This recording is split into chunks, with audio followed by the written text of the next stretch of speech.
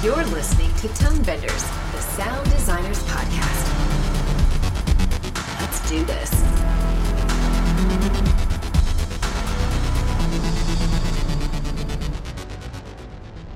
Hello and welcome to Tone Benders, where we talk with the sonic artists behind our favorite films, series, and games. My name is Tim Muirhead, and I will be your host today as we head back in time to the late 1700s in France, where a revolution is brewing, to talk about the film Chevalier. It's the incredible true story of Joseph Bologna, the son of a slave and wealthy plantation owner who rises to the top of society through sheer talent and force of personality. But despite his unparalleled musical and athletic prowess, there are still barriers because of his skin color. Joining us today are Chevalier's supervising sound editors, Bobby Banks and Greg Hedgepath. Bobby has somehow never been on Tone Benders before. I don't know how that has happened, so I'm so glad to fix that today. She's worked on a lot of your favorite films with 125 film credits, according to IMDb. Bobby was the supervising sound editor in charge of dialogue on Chevalier. Welcome to Tone Benders, Bobby. It's great to meet you. Nice to meet you, too. Great to be here. Awesome. We also have Greg Hedgepath with us. Greg was previously on Tone Benders on our episode 107 covering the series SEAL Team. He's worked on one of my favorite films of all time, Straight Outta Compton, which I think, Bobby, did you work on that as well? Yes, I did as well. And then Greg has also worked on my 6-year-old daughter's favorite film of all time, Frozen. Oh, so great. You really cover the spectrum. Greg was a supervising sound editor in charge of sound effects and Foley on Chevalier. Welcome back to Tone Benders, Greg. It's great to see you. Good to be here. So I saw this film back in September 2022 at the Toronto International Film Festival in a sold-out theater, and the audience was all in on this film. We were ready to party, and the film delivered. It was a great group experience, but I saw it without intention of ever doing an interview for Tone Benders. And when I left the theater, I thought, we have to do this. So I reached out to the people in charge and got you guys on here, and I'm very excited to talk to you. That's great. At the Q&A after the TIFF screening, the director was there, Stephen Williams, and he mentioned that his aim was to anchor the film in Joseph's point of view. So he wanted to have it be a look back in time and feel like it was all from his point of view. I wonder how that translated into sound. Were you given that from the director at all? When I interviewed with Stephen for the first time, I admitted that I'd never done a period piece from this period, and I was dying to do it. I said, because there's so much to sink your teeth into, because unlike stepping outside right now where you'll just hear cars, and the cars aren't even that interesting anymore. You step outside in the 1700s and you have any manner of things, horses and chickens, and you have bells and church bells and people and all kinds of stuff going on, blacksmiths. And I just knew it would be a feast for the ears. So I told him I just really wanted to do the movie. And I could see his eyes light up because I think that's the direction he wanted to go in. I think for the dialogue and for the ADR in the group, I started looking up what terms they used to say in that time, which sometimes is a little bit hard to try to figure out, but you have to get the right kind of the English that was spoken at that time. So I think that's part of the research that I had to do. And what about the accent issue?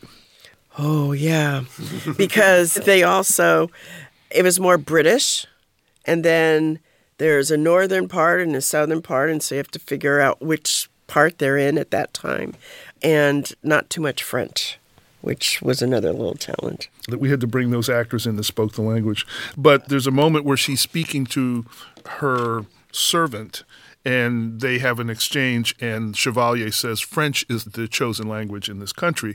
But the interesting thing is he's speaking in English when he says that. And because the whole film's essentially in English. Yeah, and there was the choice that people would not speak with a French accent. And after a few moments, I think you get used to it. I don't know what your experience was, but if you were expecting to hear French, because for us, we just got used to it.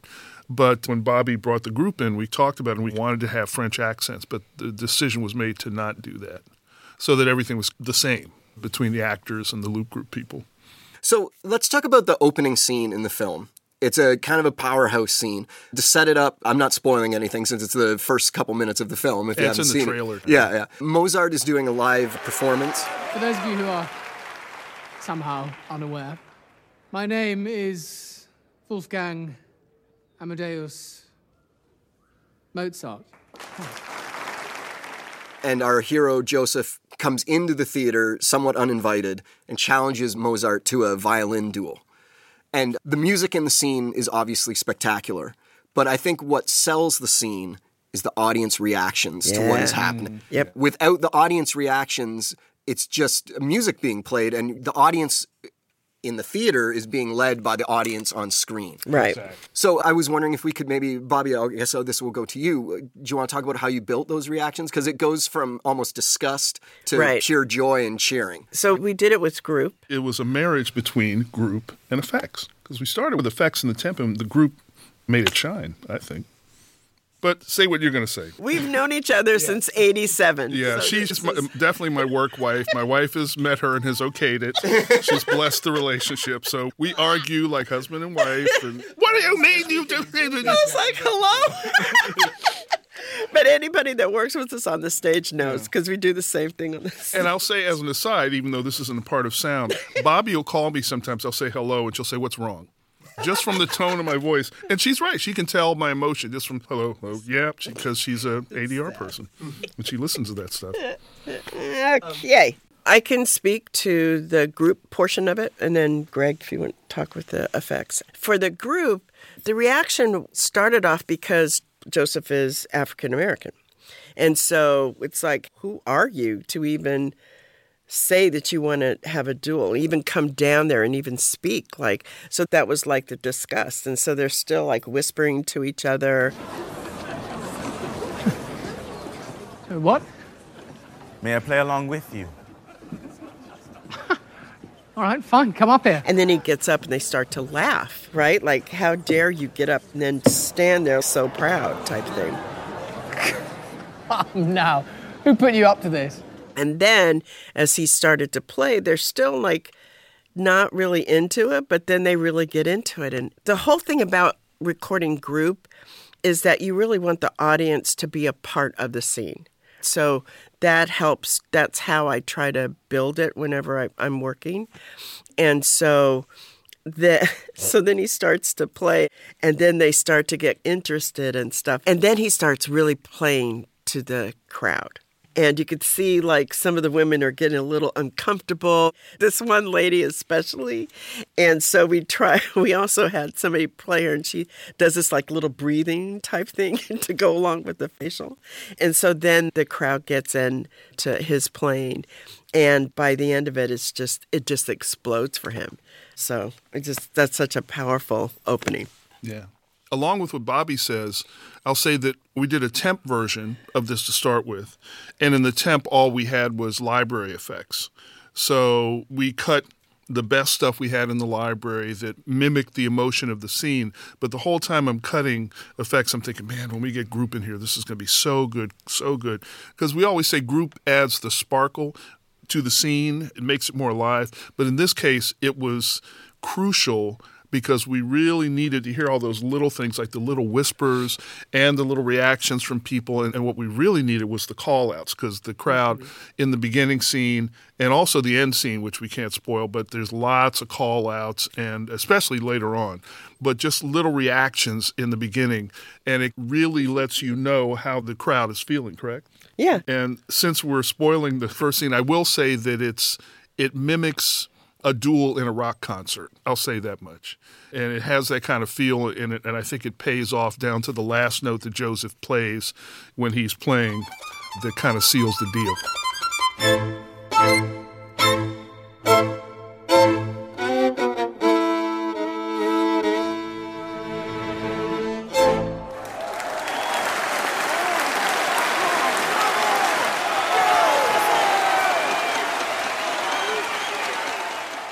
We spent a lot of time mixing that scene, right? Because there was so much to take into account from my point of view, and then you even have a different perspective. But because the camera moves around this auditorium, and you're up in the high seats, you're down on the ground, you're up front, you're on the stage, and we obviously didn't want it to sound too cutty, but at the same time, you wanted to get the perspective of the audience. So we had some beds that were playing throughout effects and group, and then on the different cuts, depending what they were, we would really spice it up.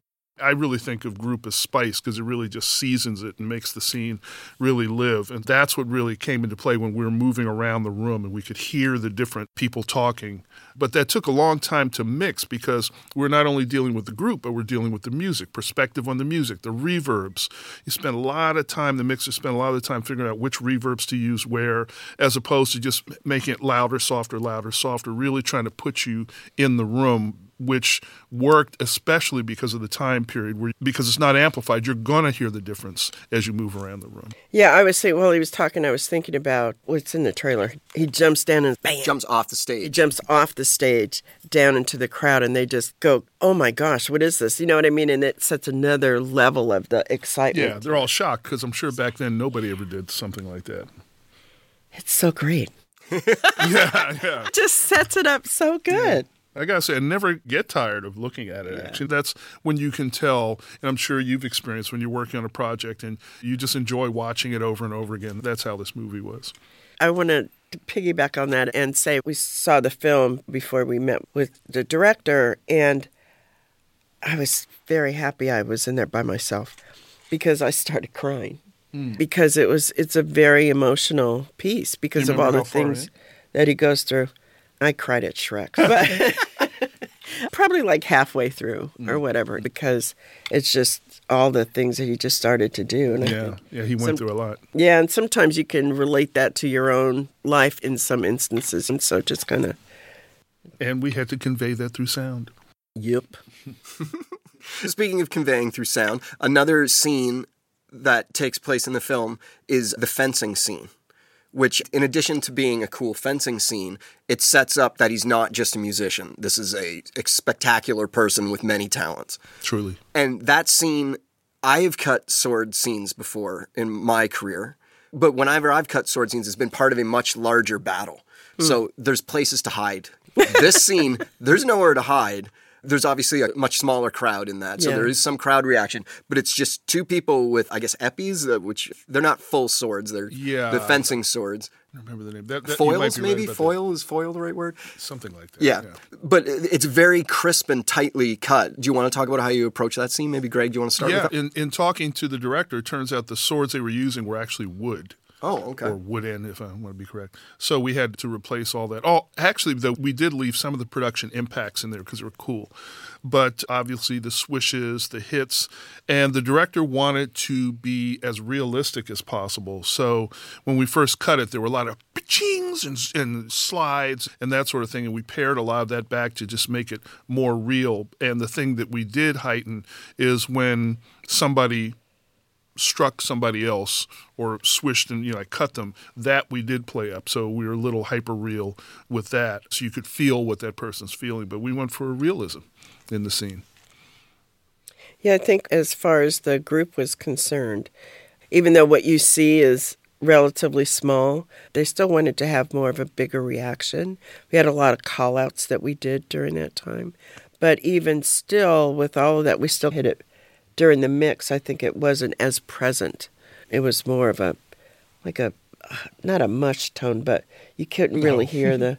Don't call my effects mush tone. No, girl. not you. I'm just talking about as far as hearing the group clearly. They wanted it more pulled back to hear the... Yeah, but you certainly get a feel of the group and the emotion. Yeah. The way it was shot, you have one guy come out and promote the fencer who's working on the side of the queen, and then Chevalier's buddy come out and announce him, the friend of every man, whereas the other guy is saying the Negro, the scourge of society. But what they did is they took them and intercut the two during the sword play, which made it a lot more interesting. So we had to carry those things over. I would imagine it made it a little more difficult when you had the group playing while the other guys were talking, but it all flowed together. You don't really notice the cuts at all, really. It doesn't feel cutty. I was just thinking about the queen sitting back there. Oh, shall we?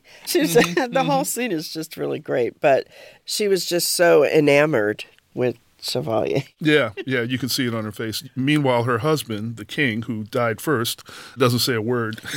Yeah. Did you tell it? Did I tell it? Did you spoil something? It's okay. Okay. Marie Antoinette was killed. I hate spoiler alert. She was beheaded. And her husband got beheaded first. Yeah. It's called history. Another really standout scene is when there's a big ball of some sort and our main character walks through it all. And sound brings different things into focus and pulls different things out of focus as he's going through. What are the considerations for building a crowd like that in a period piece? And how do you bring different things into focus of the dance floor versus everything else? It was a chaotic scene, and you have to convey the chaos, but it still has to be clear. Yeah, as I remember, since I just saw it, they've just seen the concert where Minnie Driver's singing, and it's boring, and he goes in there, he walks in with the Queen, and they're joking about it. Yeah. And what I remember for you is that scene was problematic, noise-wise. Oh, yeah. It doesn't show in the end, but man. The problems were like mechanical noise or? Yeah, footsteps and their garments and the mics rubbing up against wherever they had them just didn't work. And they had beads on some of the costumes and things like that. So we tried as much to get it out of production, but a lot of times we just had to ADR it. Yeah, and there's some areas like where the Queen comes over and she's holding a sparkler. And it looks interesting because she's holding it out from her. Look, Joseph, and she's showing him the reason she's holding it out is the dress she was wearing was flammable. And so they didn't want her to go up in flames, the actress. And then they go and they talk, but she's talking on her lav mic while this thing's going shh. And so it took a little while to really boost her voice, but you don't really notice it when you're watching it. I think we sort of made some of the noise just part of the environment. Also ADR'd it. And so we used part ADR, part production with the noise, but we were able to clean it up enough to where it blended in. Yeah. So we had to do that in group where they would say something about, oh, Chevalier, oh. So then you have to remember about the accent, you got to remember. Then it was like we had too many lines and which lines do you use? And, oh, we don't like that line there. We got to move this line over here.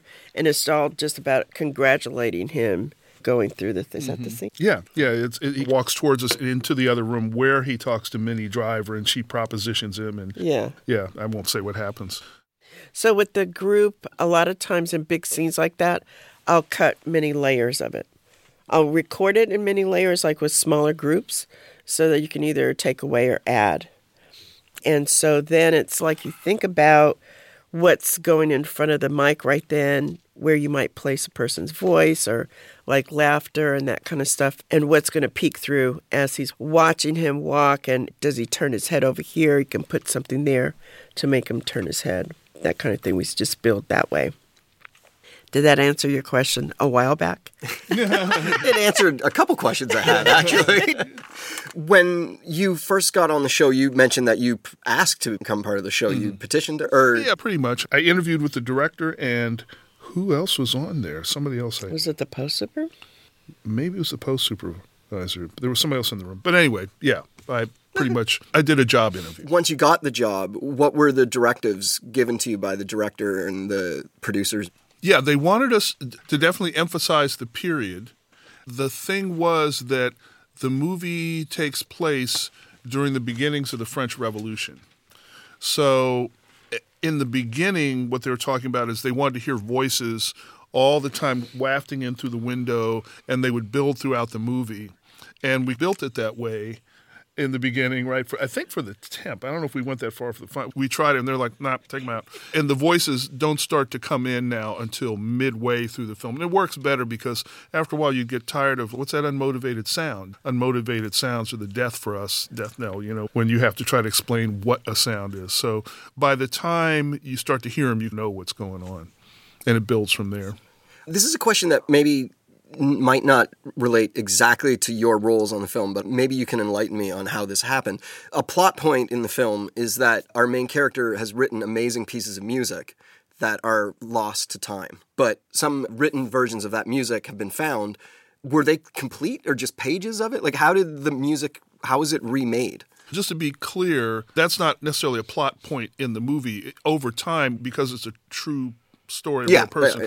We know now that what they call his libretto is very thin because there's not a lot that remains because Napoleon made a point of destroying everything, and he almost did. So there are a few pieces remaining, and they're bits and pieces of other pieces, to the point where they know that Mozart actually borrowed/stole from Chevalier in some of his pieces that were written later, but he used the same phrasing and the same notes, basically. So they were able to find some of it.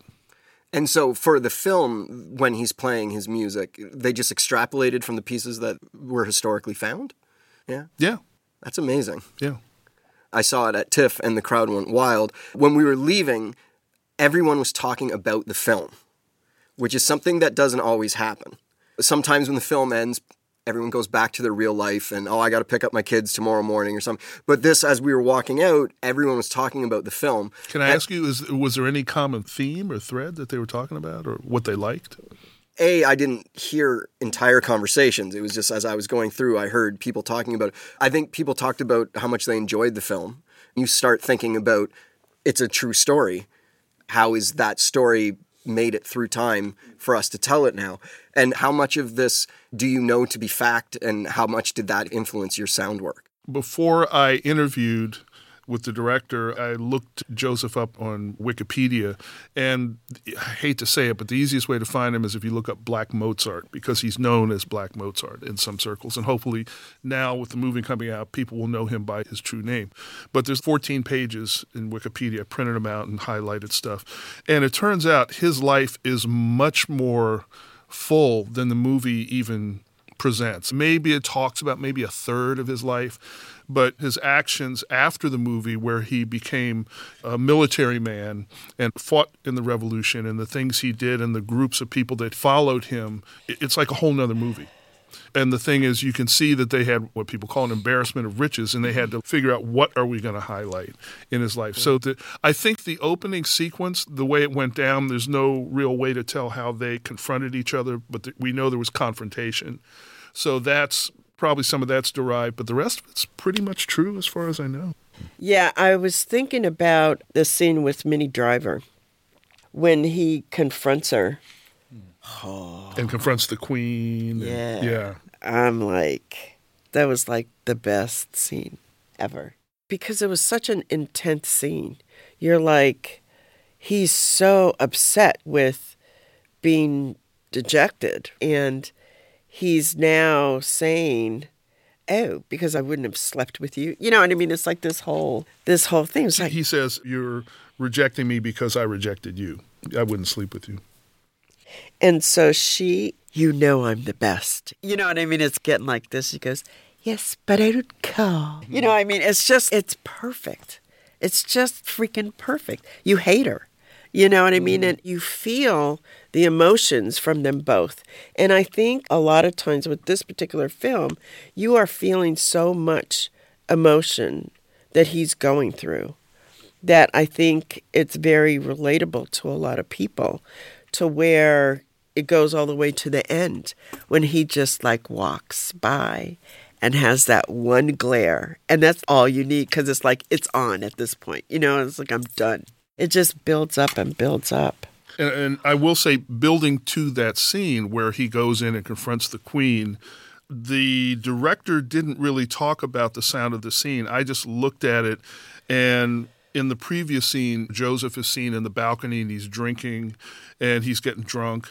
And that whole previous scene had been cut differently, where they wanted to try like just going way out, and they had a lot of swish pans and zoom ins and speed ramps and different things. It was really interesting, but forces prevailed that wanted to make it more straightforward, let's say.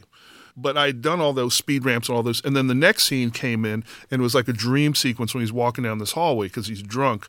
So nobody said to do anything different. So I just kept that part in. I worked on that for about a week or so with the idea of having verb voices, snippets of conversations as he's walking down the hall. He's in another world. So they're like reversed laughter. And when he picks something up, it's hyper-realized, because when you're drunk or high, sometimes sounds are just like, you're like, oh, turn that down. So sets down a glass and tink, and the tink's real loud. And the idea from the previous scene that I carried forward to this one was that he was hearing people laughing at him. And so there's a lot of just laughter here and there that just pokes through, that goes in the surrounds and passes by us. And he is getting more and more depressed as he's walking down this hallway. And then when he walks into the room, it's this cacophony of sound, and it's all verbed. And what we did for the temp we had this great mixer named Tom Ozanich for the temp, and he said, what do you want me to do here? And they said, well, make it sound weird. And he was like, and it just hit me because I used to work on a TV Western years ago. And what they would do is if somebody would walk into a bar and there's somebody playing piano, they would take the piano, then they would take the track and tune it down a half step and play it against each other. And it would beat against each other. And it's just really annoying. So I just said, hey, take the music, step it down a half step, and just bring it in and out. So it's okay, it's not okay. And he did that, and then he put it in the surrounds. And there's a lot of violins, and so because it's high notes, the beating really played very well with the violin. And then he gets in the room, and everything's really just cacophonous, and then it comes to a head. Then we cut to a perspective of the Queen, and everything's normal. So we're not seeing it from his perspective from that point on. It's a really effective moment, and I didn't realize what they were doing was this music trick that you just explained. Yeah, I just I'm putting gave that one in my back good pocket for the future. That's a good one. It works. It really works, yeah. Even in the opera, we had the laughter going. Yeah, oh yeah. When she was singing, it starts laughing, just that increases. Yeah, and that's right. You increased it in his head. Yeah, it's driving him nuts. Do you want to talk a bit about the riots at the end? Sure. How you built those? I'm always looking at what's going on in the scene and how best to, like either with call-outs, things that you're not seeing but you want to hear off, like people arguing over here, people coming up, marching up. What are we going to hear from their voices so that it increases as you walk by, the intensity? And there's a scene, where is it there? The guy gets shot, and then there's 3 people that try to pick him up. And so you're trying, even though you shoot it, you're not sure if you're actually going to hear those 3 people. But you hear a scream because that'll poke through. And then you've got these guys chanting as they're coming by. So we shot everything that you see.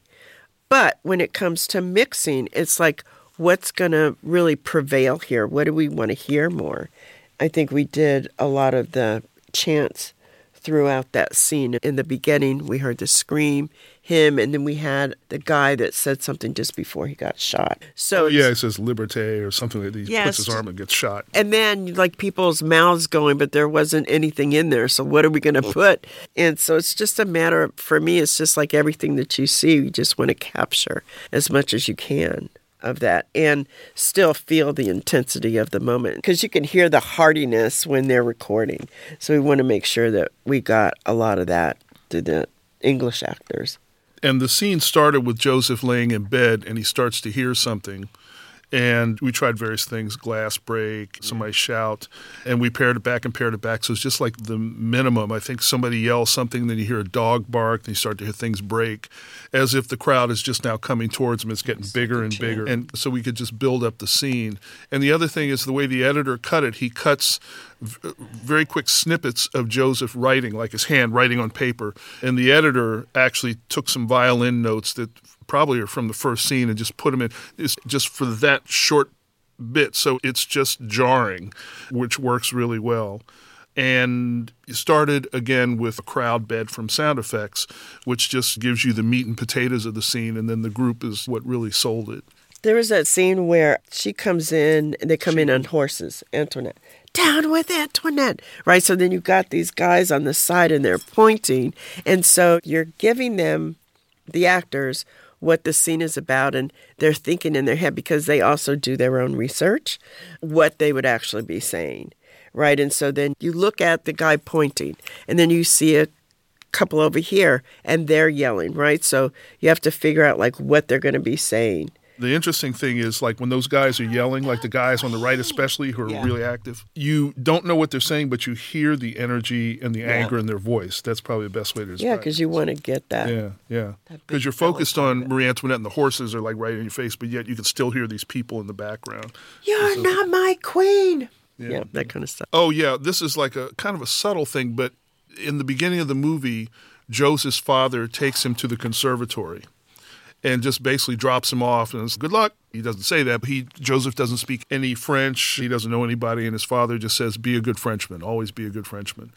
And in creating the environment, we spent a lot of time just with a lot of little subtleties for that environment, just the voices that you hear off screen. We're looking in the headmaster's office. There's like a grandfather clock, but there was like a lot of little details, little voices, and each one is placed perfectly in between words to highlight the emotion of the scene. Because you have some kids that are going to be off screen, you're going to have people outside, you have livestock. We spent a lot of time trying to set that environment so you felt like you were really there.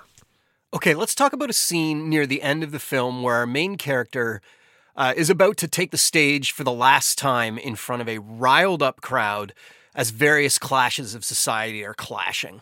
In addition to music, there's chanting, stomping, screaming. How did that all come together? Joseph has decided not to put on his powdered wig, and for his final concert, he walks out. So originally, the way they didn't change the cut very much at all, but originally the sound was you hear a little audience rumble, murmur, murmur, murmur. He walks out and says, "Yay!" and they clap, and he walks out and does his thing. But then Bobby had been recording various chants from the crowd. They would say, "Return, like when we were outside. Egalite, egalite, egalite, liberté." And I figured we could use those. So what I did was I found a recording in my library of some high school kids just stomping in bleachers. Brum. So I took them and cut them in rhythm to the voices. Brum, brum, brum, dum, dum, dum. When he puts his hand, when he's looking at the wig or he puts his hand on it, you hear the beginnings of brum, brum, brum. Brum, brum. The crowd's getting restless. Then you cut outside to the crowd outside, so you don't hear any of that because you're outside. Then when we cut back inside is Joseph now walking he's walking down a hallway towards the stage. Now you're hearing the prom, prom, and then we bring in sync, liberté. And then that transitions to, you know how people will be chanting and then it just becomes mayhem, Rah! And people go nuts. So I played it for the director because he hadn't asked for it. He just went nuts. He said, and then he explains the whole psychology of the scene and why this works. Yeah. And yeah, we're all on the same page. Great. But so he was very happy with that. So the stomping wasn't part of the original, like that. You came up with that all on your own? Yeah. That's a big part of that. That really sells the scene. Yeah, and the chanting amazing. too. Yeah. And that's the kind of thing that when you're about to present to a director, it could go the other way. Yeah. Yeah. So it takes a bit of confidence to do that, for sure. I'll tell you about a big confidence moment. I'll talk about the music. It's something that ended up working really well. So you remember the scene where Joseph walks down and he's in that alley and you see all the African people and there's some music and they're playing this song. Dun, dun, dun, dun, dun, dun, dun, dun. It sounds very islandy. And so he walks over towards a group of people, other guys playing shakerays and drums and different things. And one guy has him sit down and he plays the drum. Originally, the concept from everybody, from the filmmakers, was that Joseph is a savant. He's going to sit down that drum and he's nailing it. But if you look at the actors' hands, they're not following the rhythm of the music because actually they had a different piece of music there. So he couldn't if he wanted to. My point was that he's a brilliant filmmaker, but even if he's a savant, he's not going to sit down at an instrument he's never played before and just nail it, first off. So what I did is I talked to our music editor, and so we were in different time zones, and so I said, if you don't mind, could I try something with the music? And I said, and I'll give it back to you, and you look at it and see what you think. And he said, certainly I would. I wish you would. So he gave me carte blanche to do what I wanted to. So he sent me the music cue, the drumming cue. And so what I did was I did what we normally don't do. Because normally if you do Foley, let's say you're doing Foley for a dance movie, and people are dancing, you don't cut the Foley to the movement of their feet, because often it'll sound like a herd of elephants because everybody's not in sync. You cut to the rhythm of the music. And in this case, I went against the grain and cut to his hands hitting the drum because I wanted him to be offbeat. And then what happened, the camera kind of moves around. I think he ends up playing with this little boy who comes and they play the drums together. Before that, we're on his back, and the way it was originally cut, now at this point he's wailing. He's like, very Latin rhythm, but his shoulders aren't moving like that. And So in my version of it, tamed it down. So it's more following the rhythm of the music. And so I gave it back to the music editor. He said, yeah, that's great. I get it. I'm going to change a couple things. And he split the difference in the beginning. And it was a choice, and maybe he did the right thing by making it a little bit more musical, but he's definitely not hitting on the beat. Because when you look at it, now the way it looks like Joseph's playing, the camera dollies into his face, and you see him, and then they cut to his mom, she smiles at him, then you cut to Joseph, he closes his eyes, and at that point he falls into rhythm because the muse comes upon him. And that's how it works. Cool. Yeah. Awesome. Thank you very much for talking to us today. This has been a really fun talk. I got a lot of laughs out of it. Oh, did you have something else you wanted to add? Yeah, I wanted to say the language was... Wolof. She was from Senegal. Right. Senegalese. Yeah. And it was Wolof. And you had to find actors who spoke Wolof. Yeah, that was quite interesting to do. But Barbara Harris did it with the group, so it was good. There we go. Thank you very much for joining us today, and thank you very much to Formosa Group for hosting us today. Thank Jack, Erica, and Pat for helping set this all up. It was wonderful to talk to you. I hope we can have you on again one day. Thank you very much. Thank you. Tonebenders is produced by Timothy Muirhead, Renee Coronado, and Teresa Morrow. Theme music is by Mark Strait. Send your emails to info@tonebenderspodcast.com. Follow us on Twitter via @thetonebenders, and join Tonebenders Podcast on Facebook. Support this podcast. You can use our links when you shop at Amazon or B&H, or leave us a tip. Just go to tonebenderspodcast.com and click the support button. Thanks for listening. Are you looking for more audio-related podcasts to listen to? Tonebenders is part of the Audio Podcast Alliance, featuring a hand-picked selection of the very best podcasts about sound. Be sure to hear the latest episodes from our friends in the community at audiopodcast.org.